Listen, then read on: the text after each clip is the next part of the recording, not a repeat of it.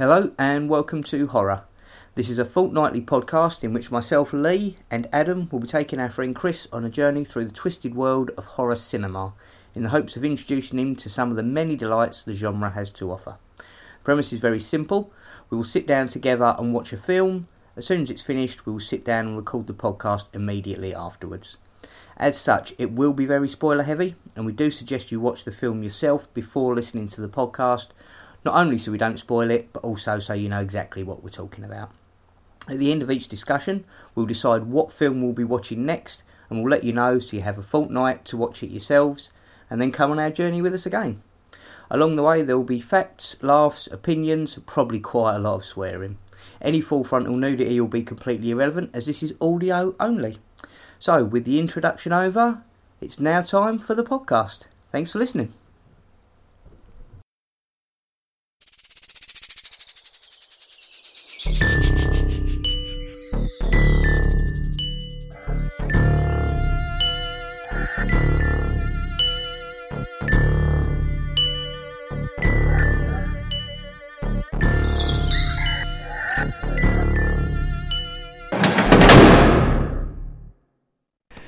Evening everyone, welcome. We are, as promised, covering The Devil Rides Out. With that, wonderful music going on there. It's one of my favourite films, so I'm always come out of that film just hyped and just... So, Adam, I know you're as big a fan of the movie as I am. Yep. Chris, your first introduction into Hammer, Dennis Wheatley, that whole 60s era of British horror, what did you think? Well, the biggest impact probably was Christopher Lee. Because he played a very commanding and straight thinking kind of a role, and I think he took a lot of my attention. Possibly because I've only seen him, I can't actually think of many other films aside from Star Wars as Count Dooku. So yeah, I thought he was really good. His sort of assistant was slightly amusing. I've not seen him in anything else, that guy. It's weird. The guy who plays him is he's a guy called... where is it? I just write it out because this is what we've been missing, notes and shit. Yeah, I'm sat in front of the computer at work. I've got to do something, you know. But yeah, the guy Rex, Rex Van Ryn. Rex Van Ryn, which is just an incredible fucking name, anyway. Yeah. But the guy who plays him is a guy called Leon Green, who I don't know if this is the reason, but he dubbed. Because Leon Green's Australian. Oh, okay. But the guy who's doing his voice is Patrick Allen, who is like just he's just like Mr. Voiceover artist. So I thought I recognised him from because of his something. voice. Yeah. And because he was because he's the narrator of the first series of the Blackadder. Oh, blimey! Yes, and then he turns up as the Hulk at the end. Yes. You know the Prince Edmund's nemesis guy. Yes. The Hawk. But he was the most amazing moustache on the planet. Oh yeah. He's also in the Jeremy Brett Sherlock Holmes as Colonel Sebastian Moran. Yes. The Moriarty's second in command. Yes. Yeah. The Empty House. But like I say, that's the trouble, is you watch it and you're going, oh right, you know, like I recognise him, but you don't, because you recognise his voice. And in fairness, I don't think it's too bad a dub job. No, I'd actually... Because you guys clearly never... I've seen this film probably 15, maybe 20 times, and I've never noticed that the voice was dubbed before. Because I think it was just something... I think I was just aware of it because I was aware of Patrick Allen. Yeah. And I kind of, when I then saw Patrick Allen in other stuff, I was he's really altered. You know, because he's still quite, I mean, Patrick Allen's like a sort of more sort of, he looks a bit like Fluff Freeman, the DJ. Yes. And and like you say, there's a series of fine moustaches in a lot of his roles. But he was the voice. The two things that I am obsessed with Patrick Allen for are he's the voice of Protect and Survive, the old government information film about nuclear fallout. Yeah. With such helpful hints as if you're outside during the fallout, cover yourself in a small gully or ditch. When finished, wipe off the fallout and proceed to your domicile. But and he's also Smell of Reeves and Mortimer. Reeves and Mortimer. Yes, of course. But he is. yeah, so it's a weird thing because he's like a sort of and like I say, the actual physical Rex Van Ryn. I don't think I've seen him in anything else, and I don't know whether it's because he's Australian that they dubbed him because it wouldn't necessarily. They're sort of quite sort of English, sort of that's part. Well, it's part Dennis Wheatley as well, but it's sort of I think I noticed it last time as well. Just to go slightly off topic. No. Akakaka's lead singer used to look exactly like him, which is why when he always does that very gothic man in a suit riding round in a big limo and things, it always perfect. There's something about it that was just so Hammer, and now I know what it is. It's because he reminds me so much of one of the main characters in one of my favourite Hammer. Despite the fact, obviously, they purposefully portray that image anyway in their music. Yeah. But on a musical side note, of course. Phantom has like Mike Patton and Buzz Osborne and Dave Lombardo and Trevor Duns. Slightly more odd.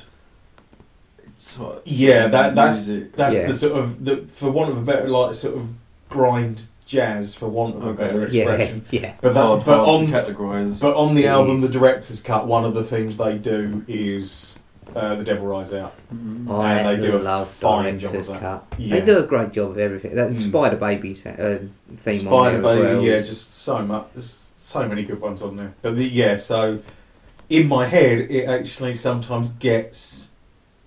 I almost combine the two when I watch it now. So I get like the sort of the James Bernard score and Phantomaz almost like overlapping in my head. Patterns just crashing in. So it's just this sort of so intense opening credits when you've got that going on.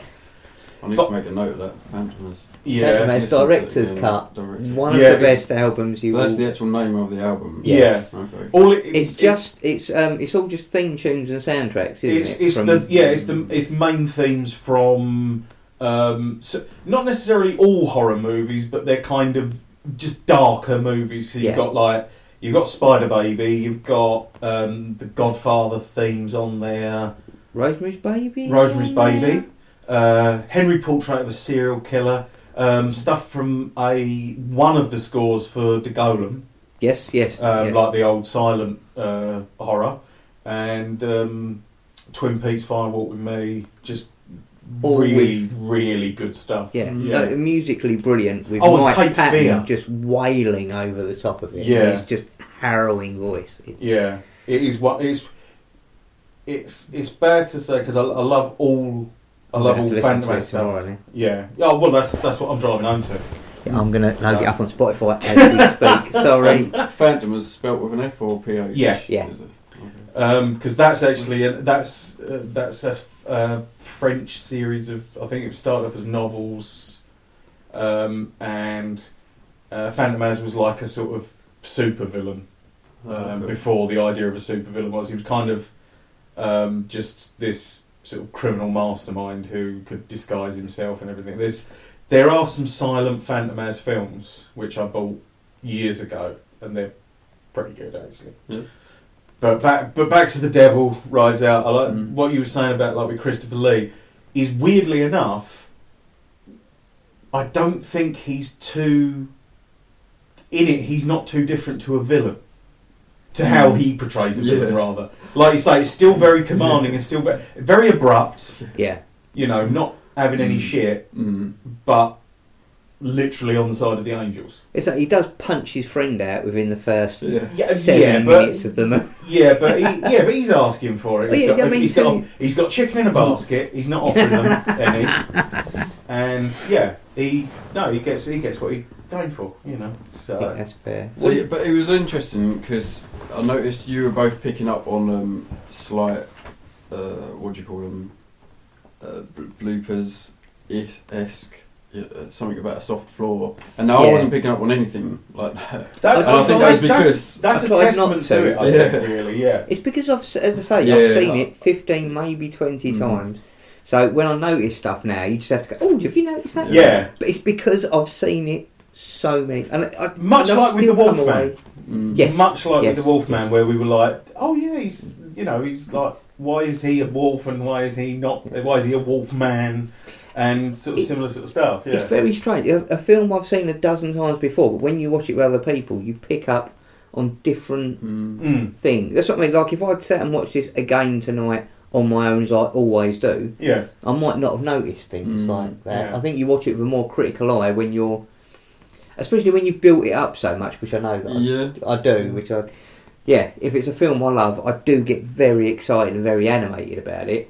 Yeah, and then when I watch it, I go, "Oh, I might have overhyped this now. It is a good film, but when he threw him to the floor, you could definitely see the floor bounce as he hit it." Yeah, which again. But in fairness, I mean, Hammer couldn't afford a genuinely marble mosaic Satanist floor. Well, they had to move it to that later set as well, didn't they? Yes, exactly. Yeah, because I mean, the sets did look pretty good. Really. I think weirdly enough, it's like I think it is almost it's Christopher Lee down, because even like the sort of the circle of Satanists, because obviously there's only really MacArthur and Tanith and Simon are the only ones who sort of have any exterior sort of they're the only ones who have any sort of main part in it, really. That crazy Duchess bitch as well. Oh yeah, the Countess. Yes, but as you say, apart from them, they're all just a rabble in white garbs. But everyone's committed. Yes. Do you know what I mean? And I think that is the power of The Devil Rides Out, is no one is taking the piss. Everyone is like bang on and going for it.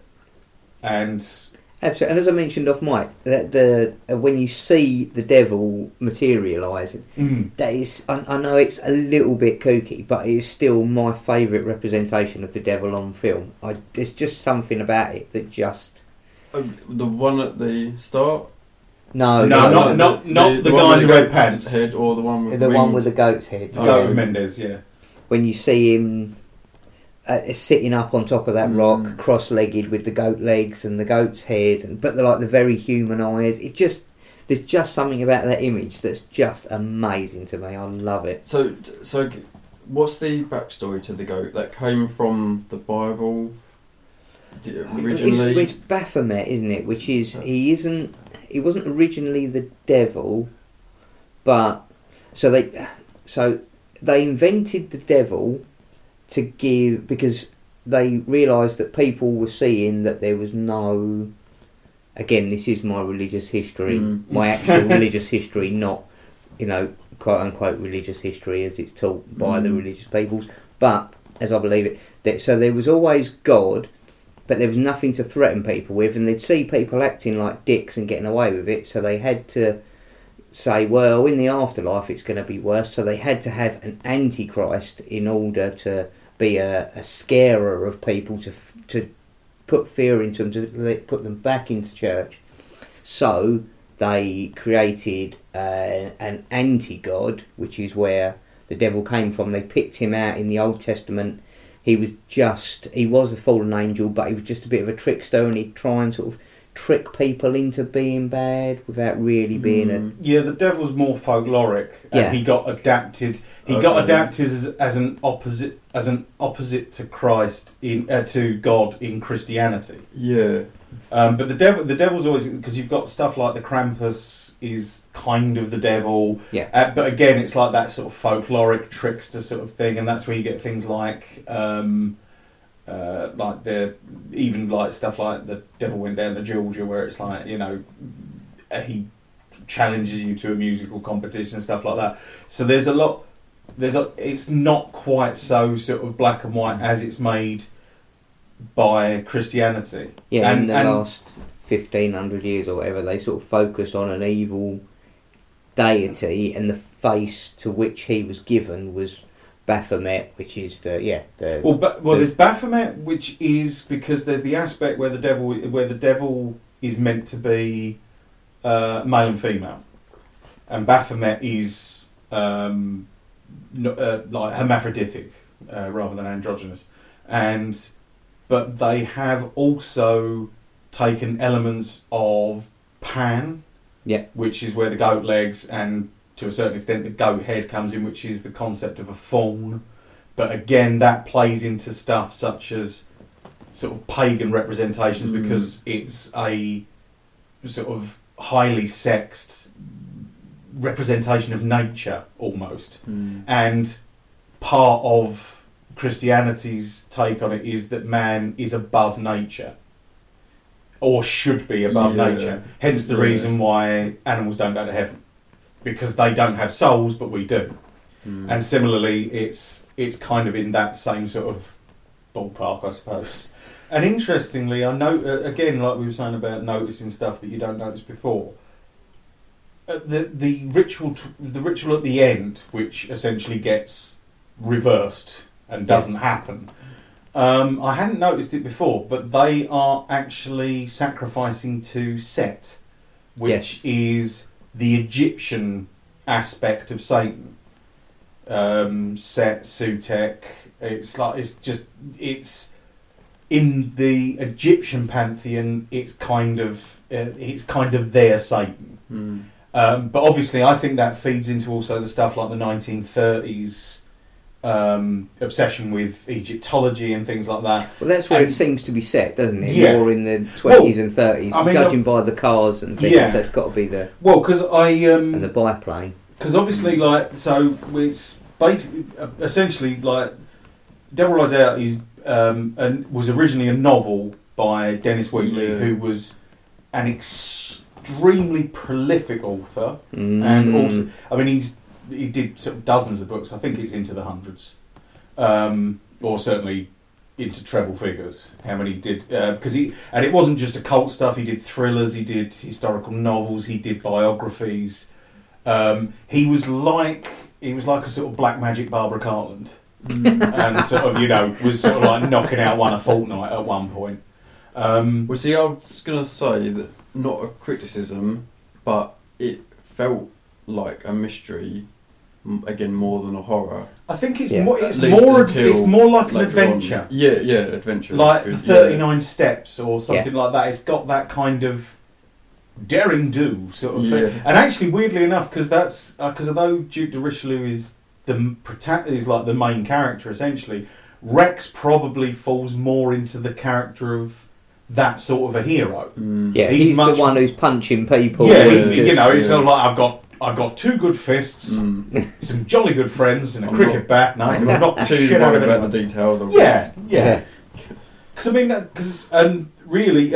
so it's based on the book by Dennis Wheatley, which was originally published in 1934 and was set in in 1934. Yeah. It was actually set at that point. It came out on near Christmas, 1934. I knew that he'd written about the Duke de Richelieu in other books. Yes. What I didn't realise is actually Devil Rides Out is the second book of 11 books. Blimey. And it's not just Duke de Richelieu, because Rex is in all of them. Simon, obviously the guy who gets caught up in it and they have to punch him out before kidnap him. I did read one of the others. I read A Strange Conflict, which is very similar, but the whole thing is fought on the astral plane. Oh, really? So they sort of astrally project, and it is fantastic. There's a scene in the book where he's having a fight with the dark entity at the time. That I don't think they quite know who it is. But yeah, because it's on the astral plane, they keep changing animals. So he'll be fighting and he'll become a snake, so the other guy will become a mongoose, so he'll become a bear. So and it's insane. That sounds fucking brilliant. I've not read it in about 25 years. It was a very long time ago, and it was when I was still struggling to read. But I remember it being so captivating that I absolutely stuck with it. And it was a brilliant book. I'd love to read it again. Because the only other Dennis Wheatley I've ever read.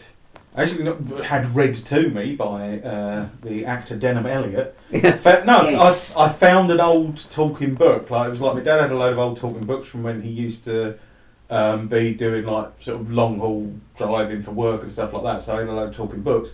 One of which was The Haunting of Toby Jug. Yes. Read by Denham Elliott. Wow. And again, similar sort of stuff. You know, that I was obsessed with that for a good couple of years. I just thought it was like the most amazing fucking thing I'd heard in ages. I've been in hospital for a few days, and it was one of the few books they had was The Haunting of Toby Jug, and I remember trying to read it, but I was so in and out at the time. I don't think it'd bear because that's the trouble. It's a man convalescing, so it's not exactly great anyway. You're sitting there going, "Oh, he's hallucinating. Am I hallucinating?" But yeah, so there's 11 books, and it's got Duke and Richelieu, Rex, Simon Aaron and Richard Eaton, the Paul Eddington character. Yeah. So, and apparently Wheatley called them the Modern Musketeers, and had actually sort of decided who was who in terms of the original Musketeers. That's actually I wouldn't have thought of that, but yeah, I can completely see that. And apparently, not all the books are a cult. Some of them are just thrillers.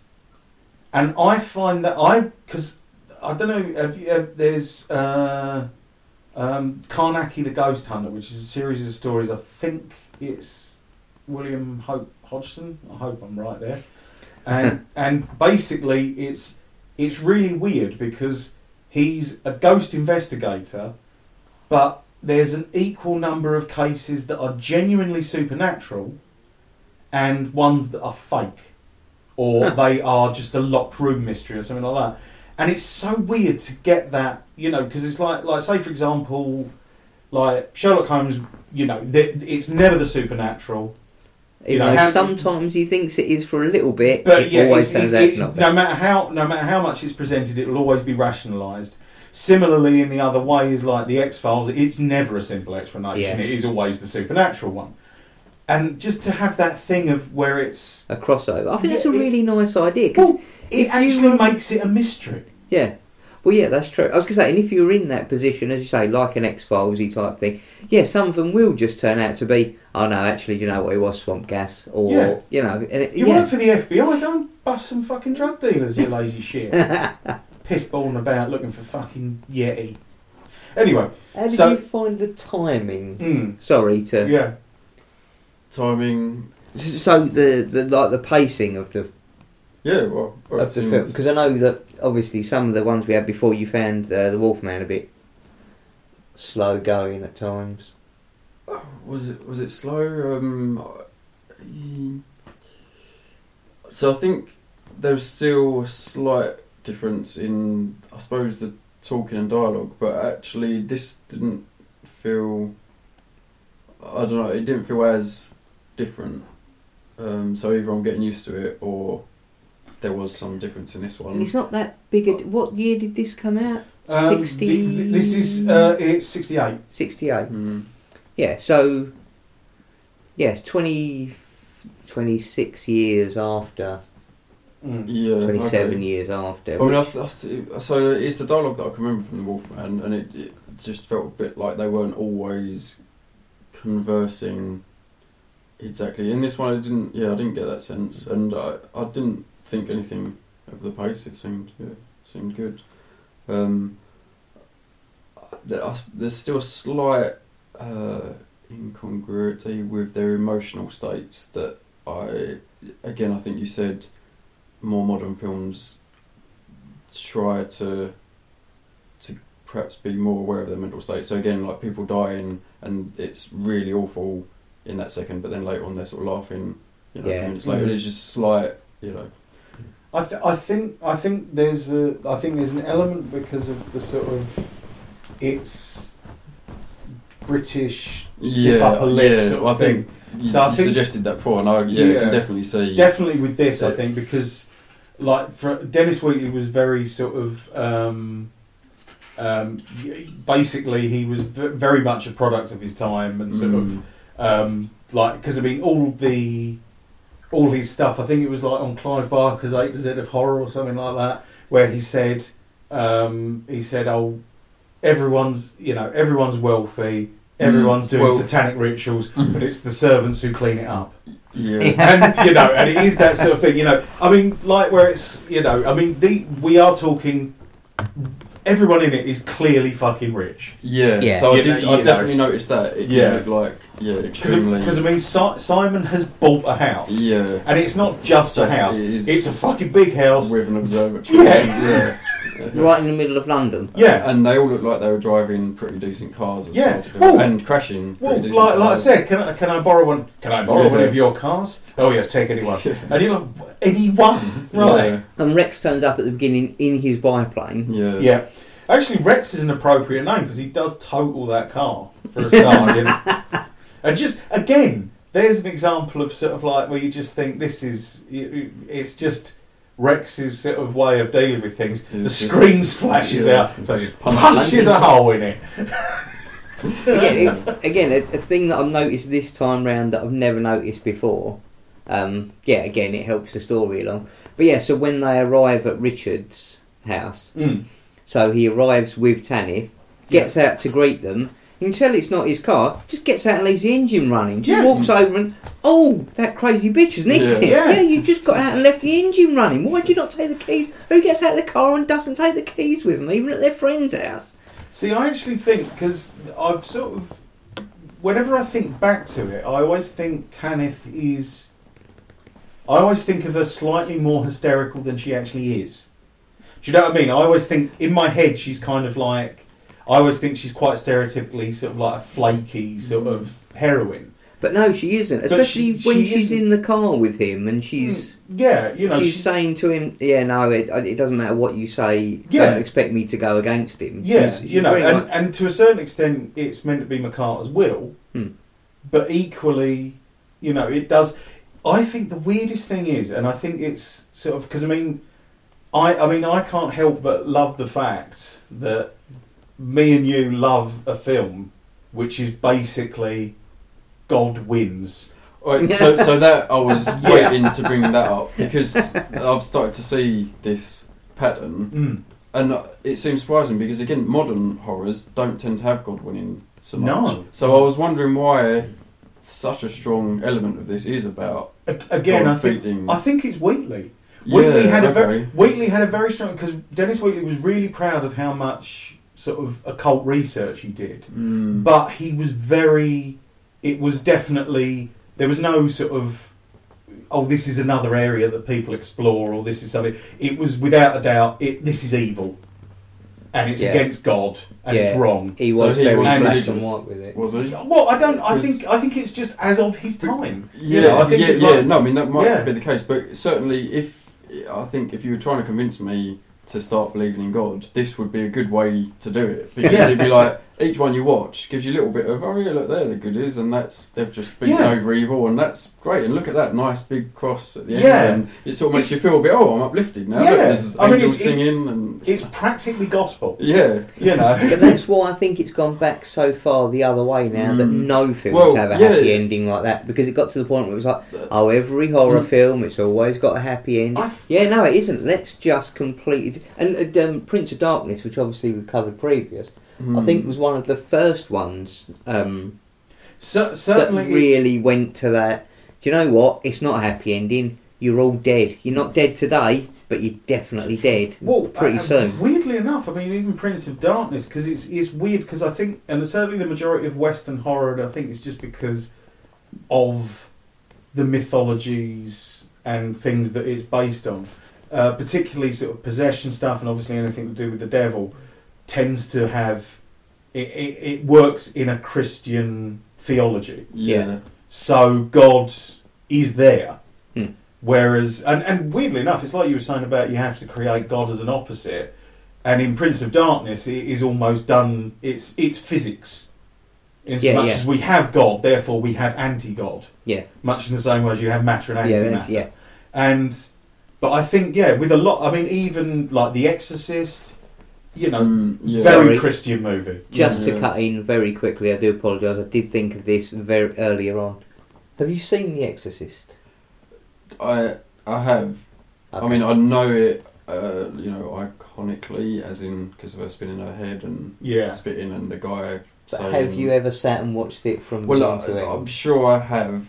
I just don't remember it. No, for sure. Well, I'm trying to think of other scenes in it that weren't that bit. Really. I see. The other thing is, I think it was spoofed in Naked Gun or something. There's Repossessed, which is the one. It actually was the whole thing with Linda Blair and Leslie Nielsen as the priest. Father May. So I've quite possibly seen. Yes, Father, you may. I don't know what's funnier, the gag or the fact you remember it. That's what I'm just well impressed. It might be that I've seen that. Yeah. So I don't know. But because I mean, I think because I know that that was what the Catholic Church loved The Exorcist. So did they? Yeah. So that because it drove people back to the church because it portrayed the devil as so fucking scary. People were going back to the church in droves. Yeah. And I think to a certain extent, I think certainly most if you've got the devil in it, essentially you are kind of acknowledging the existence of God. Yeah. Oh, yeah. All right. Yeah. You are, but see, in my head, God is not quite as pure as he's portrayed. If you read all the Bible, he actually does a lot of things that you'd expect the devil to do, sacrificing and. Similarly, in my head, the devil is not necessarily as bad. It's straightforwardly. Yeah, because he's a chaotic. Misrepresented to some degree, and straight talking as opposed to passive aggressive or any other sort of trickery. Or there is no worship me or it's worship me and and I think because weirdly enough, I think that's also the thing. I mean, you get a sense, and I mean, obviously, I think just because of the time it was written and everything else like that, Dennis Wheatley's stuff now is regarded as sort of like fairly racist, fairly imperialist more than anything else. It did look a little bit like the guy who was the devil at first. So I was actually trying to work out if there were any other black people, and there was one other guy. Well, this is. I wasn't sure if that was a bit of when they showed the Satanist quote unquote orgy, which was just people banging against each other and drinking booze. Yeah, but that's the thing. When they go in and there's the Satanists, you watch it and you think, actually, I mean, it's like you've got when Rex is in the car with Tanith, and he's sort of like saying, "No, the Jews originally will help you, and you'll be fine," and she's like, "I don't want this." Yeah. I want to do this, but it's like dogmatically, no, we're helping you. Whether you like it or not, we know what's good for you. And also, when you go into the room, and it's like, but MacArthur's Circle is like is multicultural. You've got sort of Asian people, and African people. You've just got. He's more accepting. And it sort of seems to be almost that. I think nowadays it would almost be the opposite way round, where de Richelieu would be seen as like some sort of hardline right-wing Christian. Do you know what I mean? He would be the. You will believe what I believe, and you will do it the way I tell you. He would be the sort of he would be the dogmatic one, and he would be. Whereas MacArthur would seem. I mean, we know obviously within the framework of it, MacArthur essentially is Crowley. Or based very heavily on sort of Aleister Crowley, but then I think a lot of. It's like in Night of the Demon. The guy in that is clearly him as well. Wait a minute. Yeah, what is his bloody name? It begins with C. Oh my shit! How can I not remember his name? It'll come back to us. It's going to really annoy me. So he's accepting of anyone as long as they're giving him extra power. Exactly. There is no way on earth that you can interpret MacArthur as a good person. He is quite willing to slit a child's throat. Yeah. Frankly, he kills a goat. That makes him a cunt in my book. But but I think that sort of you know, when you sort of look at the exterior of it, it's kind of like, you know, you've got the good guys are quite sort of dogmatic and quite sort of like, no, we know what's best for you, you silly woman. Yeah. And we know what's best for you silly people. Whereas MacArthur's more sort of like, oh, anyone can try it in as long as I get to sleep with them. You know, he's just a bit of a sleaze, but I'm so annoyed with myself for not remembering this. Sorry. I thought the bit where the devil comes up in goat form and Tanith and Simon, they're like, hold on, is this a bit out of our depth? Yeah. And then she gets the blood. Carswell. That's it. Carswell. Yes. Sorry, yeah. Fuck it. But yeah, I know what you mean. I think that it's really cleverly done. Yeah. Because also Rex can't look when. Simon can't look when they kill the goat. Yeah. He turns away. That, yeah. Tanith is sort of still sort of hypnotised or sort of drawn into it, but he can't look then. And then, like you say, when the goat of Mendes appears, and then it's like, oh fuck, you know, we just thought this was like, you know, The a jolly goat of nobbing Mendes, society, yeah. The devil himself. Yeah, you know, you suddenly, it's like, whoa, that's escalated. Yeah. You know? Gets out of hand really fast. Yeah. I mean, I think that, yeah, there's a lot of, and yeah, like I said, I think there's a lot of cool people in it. Charles Gray, we haven't even touched on Charles Gray being in Well, it. Charles Gray, and So who was he? he's MacArthur. Oh, okay. Yes. Yeah. So he was good. And like you said, Back to Jeremy Brett. Jeremy Brett, Sherlock Holmes again. He played Mycroft. Mycroft to Jeremy Brett's Sherlock Holmes in the Granada version. And weirdly enough, that's another case. Is the case of the two Mycrofts, because obviously Christopher Lee plays Mycroft in the Private Life of Sherlock Holmes. Yes. So and there's a lot of weird links in this that I found as I was sort of going through and everything. And like and Charles Gray's in an earlier Bond. He's in one Bond film as sort of just someone that like an associate of Bond, but then he turns up later as Blofeld, like one of the many people who play, because Donald Pleasance plays Blofeld. I've never seen I've never seen anything before Skyfall. Oh, fair enough. But like Blofeld is like sort of he is the villain of. I know the Bond name films, certainly. He's the Doctor Evil of Bond films, and that's so Charles Gray. That's Charles Gray, I need to watch those. And like you said, it's Diamonds Are Forever is the one where it's Charles Gray playing Blofeld, although Maybe that's where he ain't Donald Pleasance.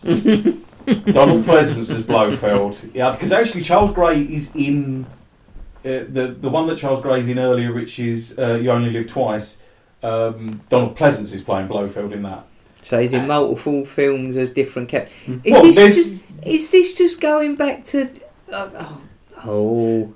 what's it called? That's going to annoy me now. The Vincent Price one. Vincent Price one with the... with Terry Thomas in. He's in both films as different characters. Yeah. There is a very weird inconsistency with Bond. Blofeld was never played by the same guy, even though he is the same guy. So we get it for the benefit of the tape, like we're in a police station. Yeah. The films that I was just mentioning were Dr. Phibes. Dr. Phibes films. Yes, thank you. But for the benefit of the tape. For the benefit of the tape, Mr. Porter is nodding. But yeah, so you've got that, and like you said, obviously, probably Charles Gray's probably his most iconic role is the criminologist in Rocky Horror Picture Show. Let's discuss Rocky Horror Picture Show, Well, Chris. yeah, so that was quite a revelation when you suddenly said halfway through this. Never seen that. Could that be classed as horror? It does have the word horror in it. It spoofs horror. It's mainly based on 50s horror, isn't it? Yes. Yeah. I had a big problem with it for a long time because I think because I loved horror and sci-fi, I thought that it didn't get either. It was just the idea of something spoofing it to that, and I was like the same with Young Frankenstein, and I was like, do you know what? This is something I really love. I don't like things that poke fun at it. Yeah, but then you sort of learn to embrace that and go, oh, do you know what? It's made Young Frankenstein? Mel Brooks. Yeah. And Gene Wilder. Gene Wilder. Yeah. Okay. Yeah, And that's I need a to good watch that film. as well. Mm. That is a good film. That is a brilliant film, and and I think that's the thing is, I think something that just ramps all over something is different to when you spoof something or parody something. It's usually done with love. Yeah. Rocky Horror really Yeah. comes from a place of loving Okay. the experience, Absolutely. and without a shadow of a doubt, Young Frankenstein loves Yeah. the Well, James Whale Frankenstein. I saw the beginning of it where he's standing up in front and he's teaching them about death, something. I can't remember exactly what he was doing, but it actually seemed serious enough. It didn't seem because that's the thing especially is spoof like at that point. it's done so well. It's done so well that you could stumble into it, and until a gag came along, Yeah, oh yeah. you would believe think you were just watching an old Universal. Yeah. You know, it's that it's almost like it's like the same with like Look Around You. Yeah. That first series of Look Around You, where you could. Claire did. Yeah. Claire actually twitched Thought it over and was- just thought she was watching Open University for about 5 minutes, and then they said something mental, and she just hang on. No, it does. It builds it up Yeah. a bit where You know, suddenly it's but if you attach a battery to it, a giant pair of scissors appear in the sky. What? I did see saw the clip for Helvetica on there. I thought actually again that's good. Yeah. If And I you think- heard of I the think- font. Yeah, I think that's the thing is you just work from. I think you just work from that point that Shaun of the Dead. They love those films. Yeah. Yeah. So They do, and again, I don't see that as a spoof. I see that as a comedy horror, and I see comedy that's horror true, and actually, spoof yeah. horror as very different things. no, you're very But right. back actually. then, I was against spoof because, as I say, it was just people poking holes in something I really. Until, as you say, it wasn't until I suddenly realised. Do you know what? If they know the genre that well, they clearly give a shit. They're not just people out to it's rubbish not, it's something. not ridiculing it. It is. It's affection. It is an affectionate poking the ribs and a little. It's daft as that. How will we sitting there watching Devil Rides Out? Yeah. You know, Poking it's that fun same at thought. it, It's yeah. that same thing. But it doesn't detract from how much you love it. But I got very angry when you weren't there because I got very angry on the train on the way home after it. Was this the I had folk been horror? drinking. We went to Adam and I went to a showing of The Devil Rides Out last May, hosted by the Black Decagon Society, which is a fantastic folk horror group.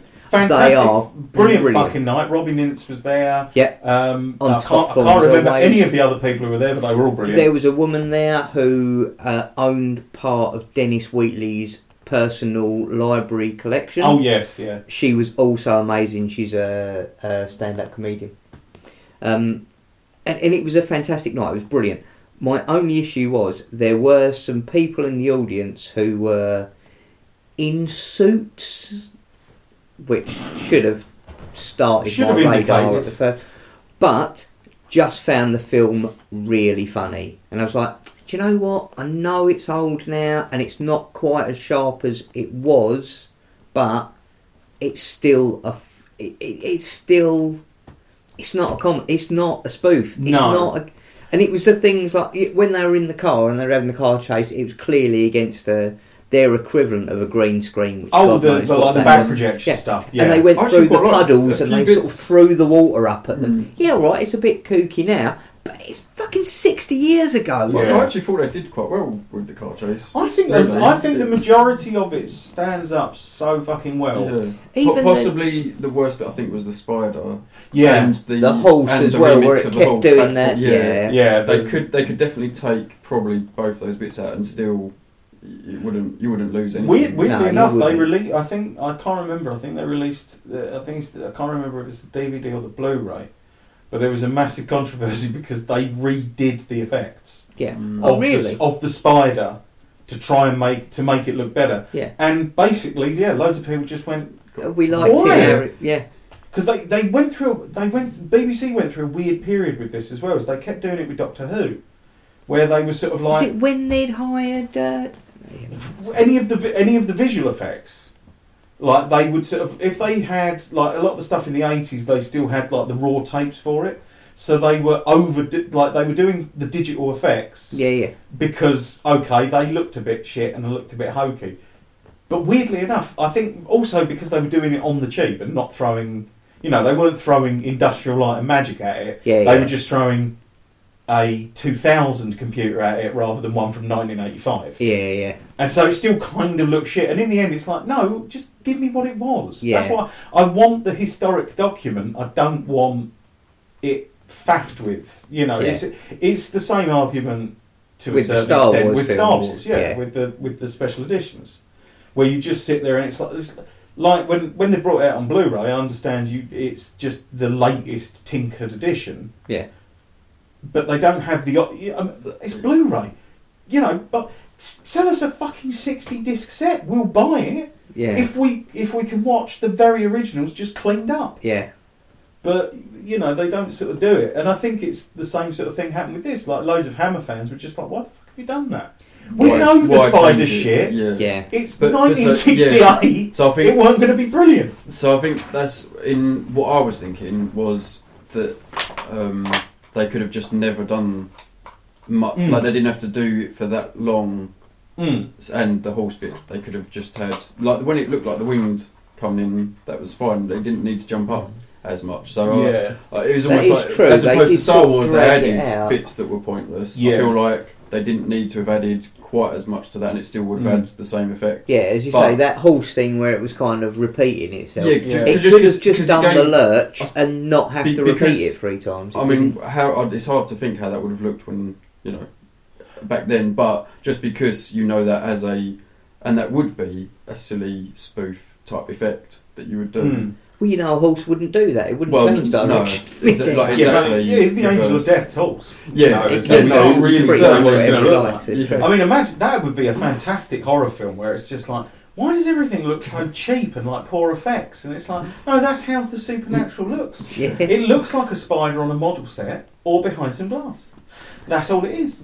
What they were trying to achieve with the horse, I think, was kind of like, like in sort of 28 Days Later, where there's just a lot of flashes and really fast cuts, and you're like, what the actual fuck is going on here? Yeah. I think that's kind of what they were attempting, or how it would have been to a 60s audience. Yeah. It would have seemed so much more faster, so much weirder and everything else. Yeah. But they didn't really have technology. They couldn't, and certainly, he's a fucking English working cameraman. He's going to go, well, fuck off if I'll go near that horse. It'll rear up over there, and that's as near as I'm getting. I'll go over my tea. So, and I think that, and again, I mean, also because it has a much more comforting edge to us because of its age. Yeah. We can go into it thinking you can go into it and you're not in the sort of state of where could this go to the sense of am I going to handle this? Yeah. You're kind of you can see the age in which it's made. You're probably familiar with some of the actors or whatever, and so you're not expecting to be wound up. Whereas to an audience in the late 60s, they've got The Exorcist coming, which is just would. But we know the effect that had by comparison exactly. to a film like this, which was only 5 years before. Yeah, I mean that's a massive. And I think that's the thing is I think for people watching at that point, I think they wouldn't. Also, I don't think people nowadays are much more savvy to effects and certainly savvy to sort of certain techniques. It's like there was the crime program Messiah, where basically their trick was every single cast member was a name. So you didn't at any point, you couldn't work out who the killer was because, well, hang on, that's Edward Woodward, and that's that guy from that, and that's this guy, and you were and that's Gillian Tailful from EastEnders. So it could have been just anybody. Yeah, because everyone's famous. It's not like, oh, hang on, I don't know who any of these people are, but now. But now Robert Carlyle's turned up. Yeah, so it's got to be him. You know what I mean? And I think it's that, and I think again it's people get wise to sort of that kind of thing. But I think people got wise to special effects a lot quicker, mostly because people were so fascinated they wanted to know how they were done. Yeah. You know, and you know, I'm sure back in the day, shit model shots still were shit model shots. You know, Yeah. people still found them sort of hokey or whatever like that. But also, by that point in the film, you've probably gone so far. If you're sold on it, you're still sold on it. See, it's funny. Our friend Chris, the other Chris, was over this weekend because we'd been discussing horror films. And he had revealed to me in a moment of weakness that he'd never seen Army of Darkness. Oh, right. So okay. he came over to watch. He likes, or is Yes, he does. Yes, and he came over religiously every Sunday, and we watched Ash vs Evil Dead because he's a massive fan of the first two Evil Dead films, but he'd never seen Army of Darkness. Oh, right. Okay. So he came over last weekend to see it. Yeah, and it's funny because I'd seen it loads, but it wasn't until I was with somebody else, and you're kind of watching but kind of gauging their reaction to it. Yeah, that suddenly the whole army of skeletons that stands up, and it's like sort of Jason and the Argonauts. It's that very jerky stop motion sort of And all of a sudden I was like, yeah, this is really weird to have just done in like the early 90s to just go back to that. Yeah. But it just looks and he was howling with laughter. It's a fantastic. Because I think it's like certain techniques, and oddly enough, because no one's doing them, things end up actually cheaper.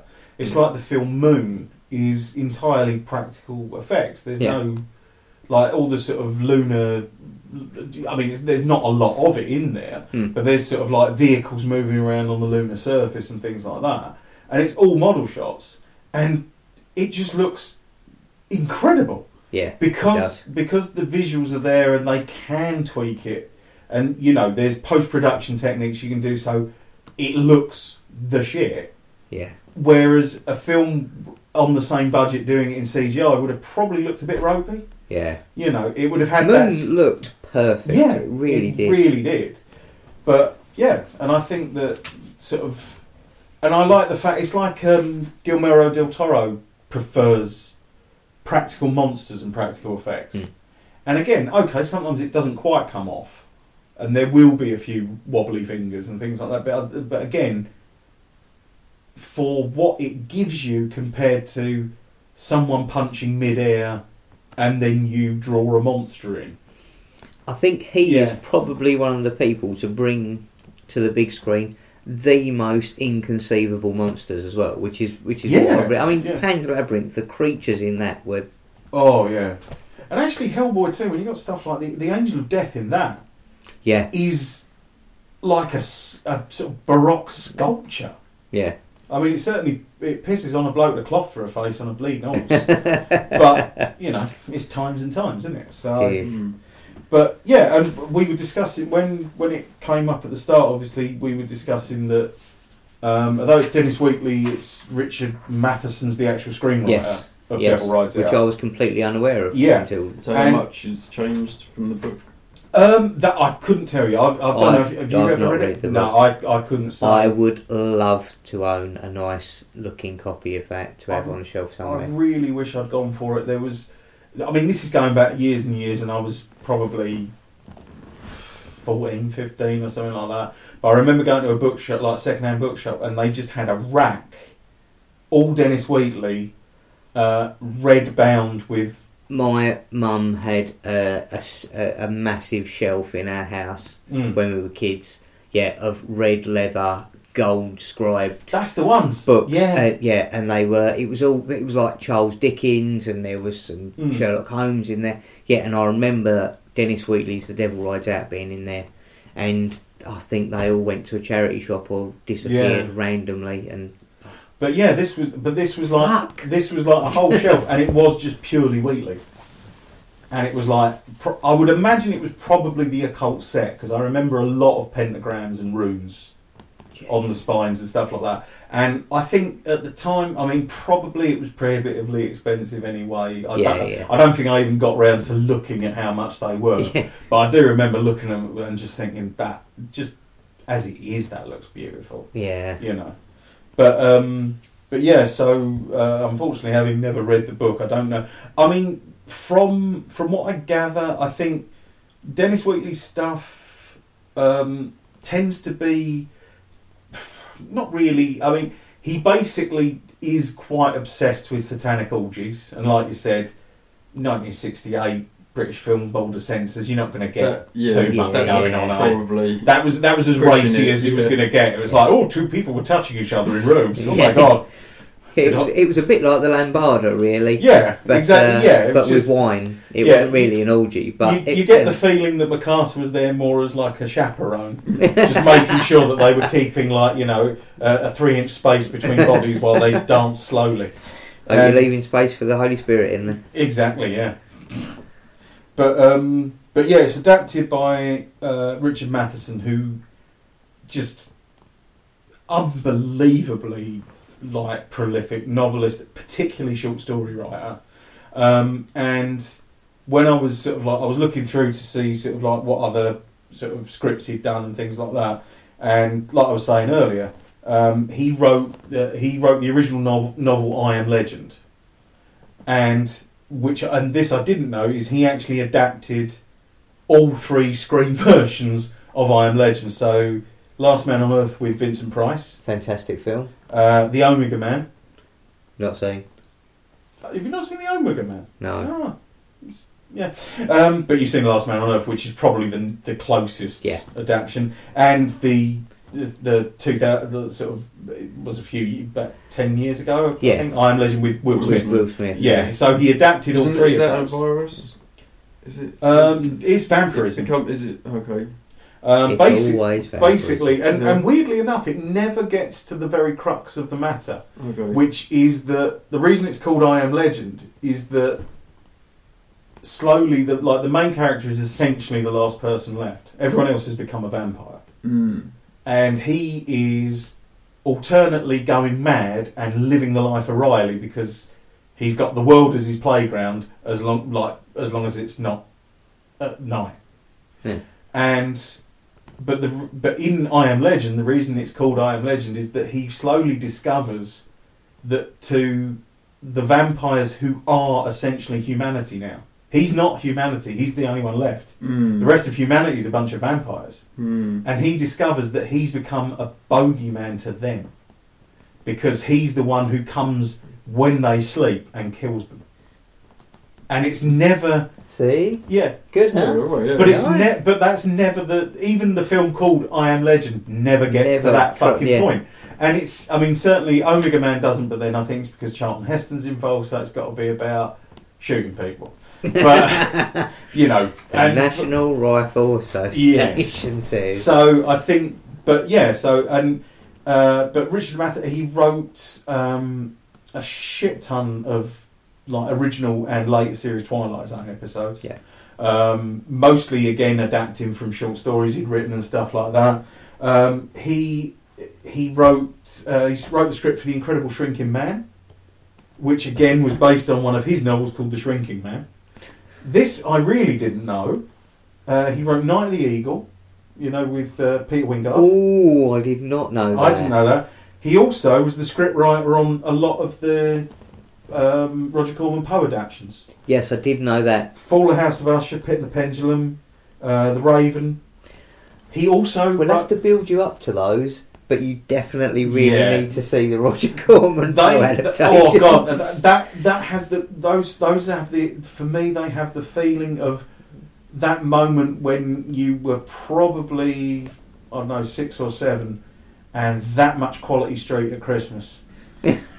I think it's just the associative colours. Yeah, it's more than anything. Red and green and purple. It's like being trapped in the Lucasade factory. It's sort of just insane. There were always a dream sequence inside a dream sequence, and it all wobbled. Oh, they're brilliant. This I thought you'd be impressed by.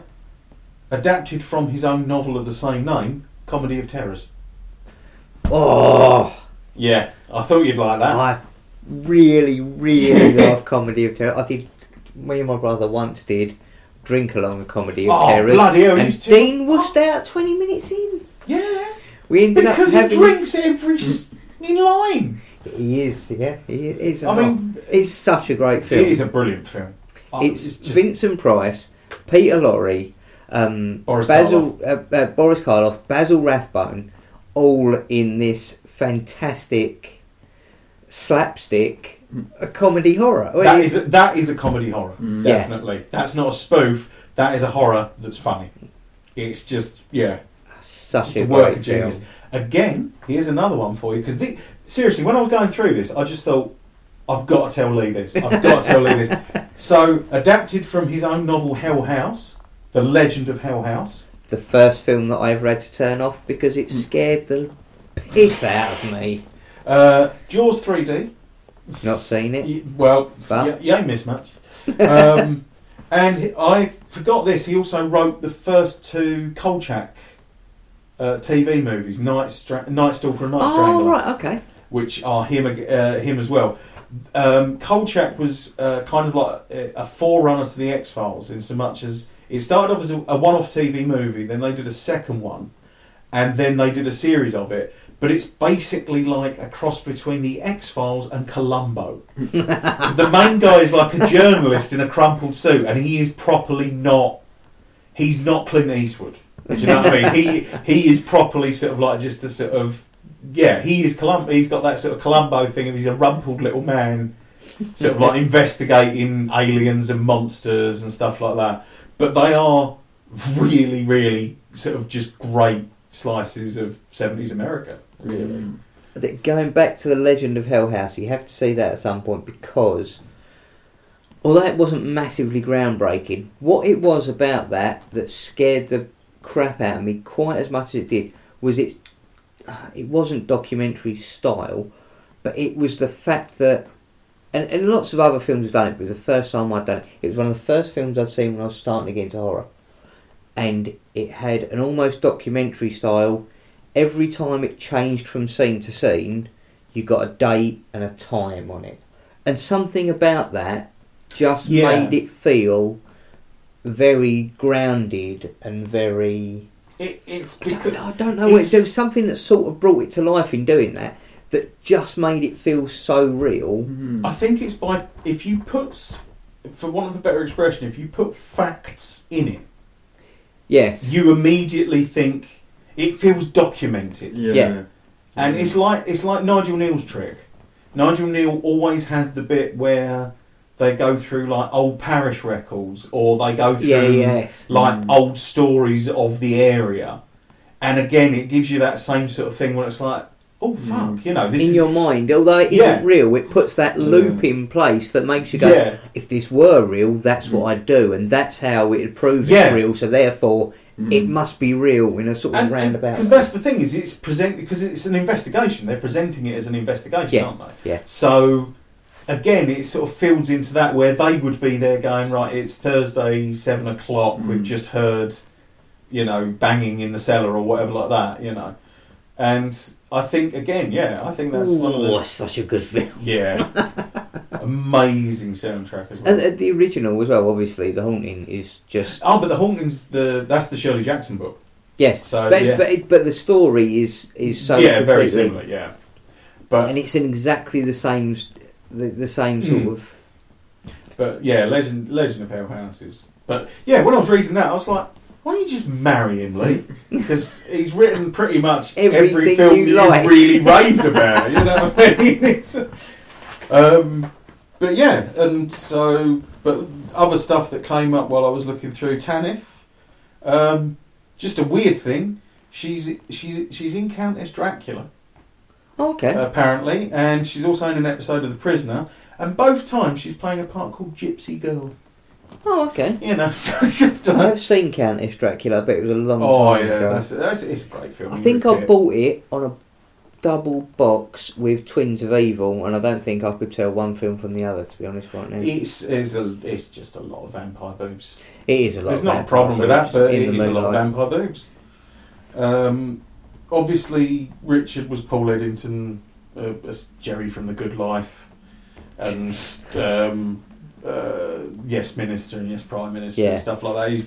Him and what's his name, Simon, are probably the most famous Yeah, because he was... Who else? At first I thought it was Ewan McGregor. Obviously it wasn't quite, he's a bit older, but he there was went something on to that be was like in Oldham. Emmerdale. Yeah, he's in one of the Emmerdale. He's still in finest Emmerdale to actors this in day, Emmerdale. yeah. But he was in, like, he's been in loads of TV. Same with Paul Eddington. They're those sort of actors who've just been in loads and... Was that Richard? So, yeah. Right. And he's Margot's husband in The Good Life. Right, okay, that is almost certainly... No, not The Bloody Good Life! And actually, I was going to say he's in Emmerdale, which obviously had its name changed from Emmerdale Farm.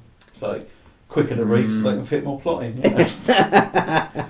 One thing I've always been slightly obsessed about is one of the Satanists. I don't know if you might have spotted him, you might not. There's a little bald guy with glasses. I did spot him. And he is he's a guy called Peter Swanwick, and he was in The Prisoner as like the village supervisor. He's like sort of essentially like a technician and he's in like, I think he's in like most of the episodes of The Prisoner. There's like 17 episodes. He's in like 9 or 10 of those. Oh wow! And he had like 20 seconds of screen time. Yeah, in this. And here's the point. He had an operation. Like I think he was involved in.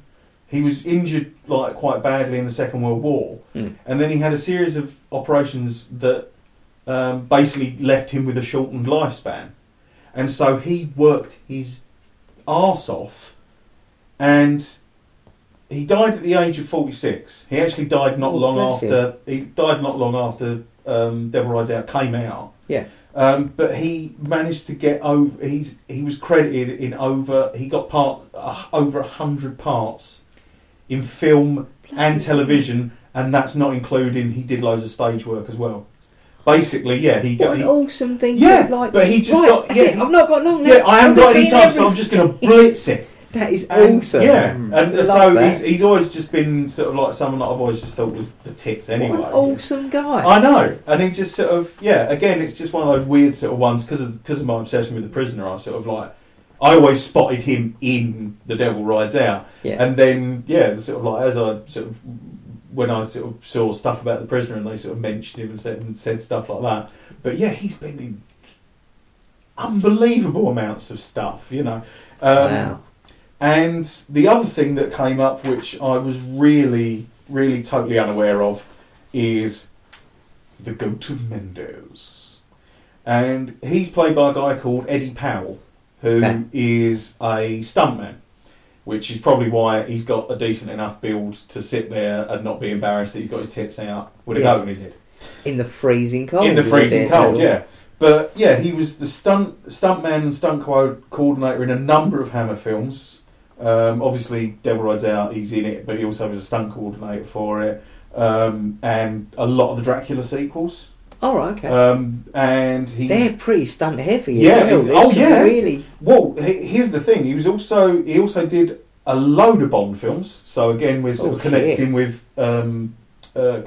Charles Gray again, like with the Bond connection. And he was Christopher Lee's stunt double in The Man with the Golden Gun. Wow. And I wonder if that's why he was in The Man with the Golden Gun. He's the main villain. He is the main villain in The Man with the Golden Gun, and he is shit hot in it, as you can imagine. I've never seen any James Bond films until Skyfall. I think Man with the Golden Gun for Christopher Lee is really worth a fucking watch. Who is Bond in that? It's one of the Roger Moore ones, and actually it works really well because Roger Moore is quite piss-takey as a Bond. Which is quite nice because in a weird way it's like the same, you know, I've now come to the conclusion, Sean Connery, it's like you're just walking around with a hard-on all the time, aren't you? You're a bit creepy. You get off on killing people and sticking it in things. You're just a bit weird. Whereas at least Roger Moore has the common decency to go, well, it's quite absurd, isn't it? And so... Like he does in Cannonball Run. Yeah, pretty much, yeah. And, yeah, because it's weird, because in Cannonball Run, it's like, oh, he's spoofing Bond. And it's like, have you seen him in Bond? He's spoofing it there, mate. But Man with the Golden Gun is perfect because you've got Christopher Lee as, like, almost the anti-Bond, because he is the most sought-after assassin in the world. Okay. And... so he's like this. He is the negative of Bond, and so you've got Christopher Lee being just so brilliantly undercutting of Bond the whole time. So you've got like Bond's already taken the piss out of himself, and then you've got Christopher Lee just like, why are you being so silly? You know, well, it's a silly man. It's a life or death. You know. So he was in that. He's in Alien and Aliens. He did stunts on those, and actually was in the suit. He was in the Xenomorph suit at one point. Really? Yeah. So I mean, it's just amazing. Wow. I think he's the Xenomorph that gets, like, at the end of Alien. I think he's the one trailing out of the back of the escape capsule on the rope, on the harpoon. Yeah. And that's him. Jesus. And then... So this guy's been in more iconic films than anybody can think of, but nobody knows who he is. Yeah. And I feel so bad for people like this. Well, yeah, but then he obviously had a great time. Oh yeah. And so the other films that I spotted on the CV that I thought were worth mentioning: Jason and the Argonauts, awesome. The Mutations, or the Freakmaker. You know, the Donald Pleasance, Tom Baker one. Yeah, he's in that. Does stunts in that. Flash Gordon, Tim Burton's Batman, Jesus, Indiana Jones and the Last Crusade, Robin Hood, Prince of Thieves, Daleks' Invasion of Earth 2150 AD, which is obviously Peter Cushing connection. Yeah, and he also worked with Christopher Lee outside of Hammer on Howling 2. Your Sister is a Werewolf. Interesting film. And he not only is he Christopher Lee's stunt double, if you want to know what a double R bastard he was also Clint Eastwood's stunt double in Where Eagles Dare. Fucking hell. And seriously, I mean, when I looked, I mean, the fucking IMDb page just went on for a guy that nobody's heard of. Yeah, you know, so the Goat Mendes is... These are the unsung heroes. Yeah, exactly, films. you know. And I just thought, sort of, that I thought I couldn't not tell you guys, because I just thought, that was just some impressive shit. Yeah. Wow. Right, I guess this is going to bring us to wrapping up, so we'd better approach the subject of where are we going next? What are you feeling, Chris? Well, it seems like every time we come up with a huge list of potentials, we do. That's true. We almost didn't have the time before. So this week, what was said, the Legend of Hell House, was it? Legend of Hell House. Have you got Legend of Hell House? Of course I've got Legend of Hell House. I think we should watch Legend of Hell House, because I have not watched that film in so fucking long. Michael Did you say that was the one that scared you? Fantastic. Yes. You turned it off. So when I first got into horror, when I was young, early teens, and I decided that I quite liked horror, and it was always on late on a Friday night. Generally, it was presented by Dr. Terror. His middle name wasn't Dr. Terror, they called him Dr. Terror later, but his earlier name was... Dr. Walpurgis. Dr. Walpurgis. And he presented like a horror host. Yeah, and I watched, I'm sure the first one, I could be wrong, and I'm sure somebody's going to find it online just to fucking prove me wrong, but I'm sure the order in which I remember it was, I saw Dr. Terror's House of Horrors, which I really enjoyed, followed by The Curse of the Crimson Altar, which is still one of my top 10 favourites. Great. And then it was The Haunting of Hell House, and I went, awesome, I'm totally into this now, and I watched it on my own, by candlelight, in my bedroom, and got 2/3 of the way through and went, I'm gonna have to turn this off because it is literally scaring the shit out of me. I was so scared. So have I just mixed up I Am Legend and The Haunting of Hell House into one name? Is it The Legend of Hell House or The Haunting of Hell House? I think it's The Legend, isn't it?